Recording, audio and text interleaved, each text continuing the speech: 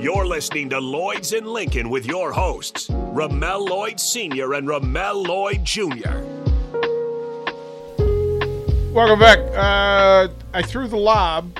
Oh, yeah. Backside. I gave him room. Yeah, Rock Lloyd finish. I'm timing it. I'm getting ready to catch that thing and reverse it. Finish. So the question. Give me a short answer, a short version of that question again, so we could. So in the NBA draft, properly. you had international players and development league players rather than college players. No. Why? There's a couple of different levels to this question to be answered. I'll start off on the European side first.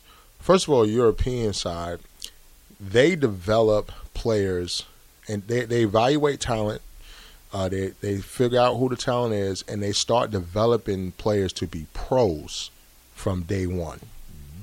They're not preparing their college. They're not preparing their athletes or their basketball players for college. They're preparing them to be pros. 13, 14 years old. When I played in France, in Europe, the system goes as if they have junior league. They have junior teams for each pro team that you play on. Those 13, 14-year-old kids practice with us every day. They lived on a facility. They take them away from their homes. They live on a facility. They go to school. They play basketball. They train. They turn 15, 16. If they're really talented, they move them up to the pro team.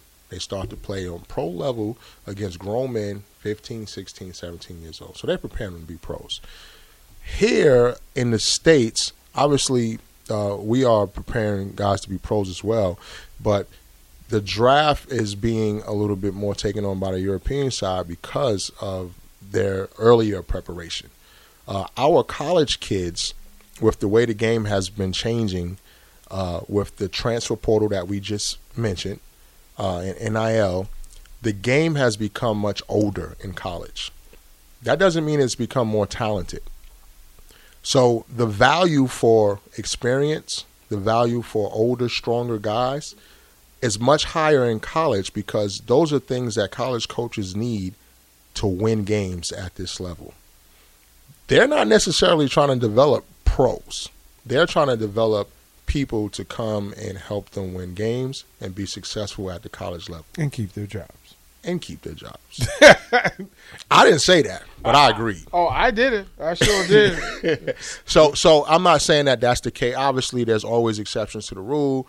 I'm sure college coaches are extremely excited about their guys when they do go on and they do become pros, because that's also a different type of representative for the school as well, that, hey, we got this many pros that came out and so on and so forth.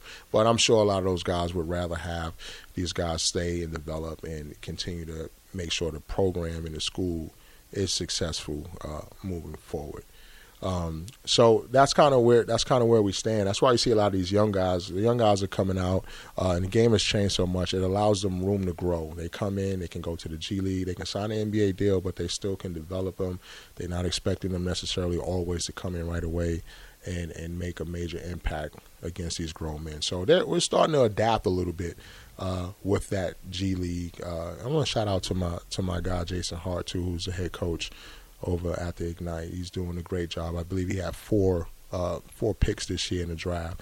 And so we're starting to develop, kind of taking a page from the European side of things. So if you're a college program that's trying to enhance your standard and change your brand, why not go get a Jason Hart and pay him what's required and have him not only develop NBA players but also win college basketball games? I'm pretty sure that colleges have been out looking at Jason Hart. I think he's happy where he's at. I know he started at USC. Well, he started at Pepperdine, I want to say, for assistant coach, and he went over to USC. So he moved from the college game onto the pro game. I think it's a great opportunity for him. I see Jason Hart as being an NBA head coach pretty soon at some point, to be honest with you. Is that where the better coaching is, in the development rather than college? I think the better coaching and development is probably at the D2 and D3 level of college basketball, to be honest with you. Say that again for the people in the back. Yeah. That's probably where the coaches are. Woo. Yeah, I mean we can go on and on and on about these things. No, well, this is why we Yeah. we load up each week and we get after it again next week, and we'll do this again next week. Rock, man, listen. There we go. Lloyd's and Lincoln. Lloyd's and Lincoln. We Mom, daughter, thank y'all. Thank y'all for adding to. That is when you know value is in the room. Family over everything, man. There it is. It means a lot. Rock, we'll do it again next week. Don't go anywhere. The Breeze coming up on 93.7 The Ticket and Yes, sir. ticketfm.com.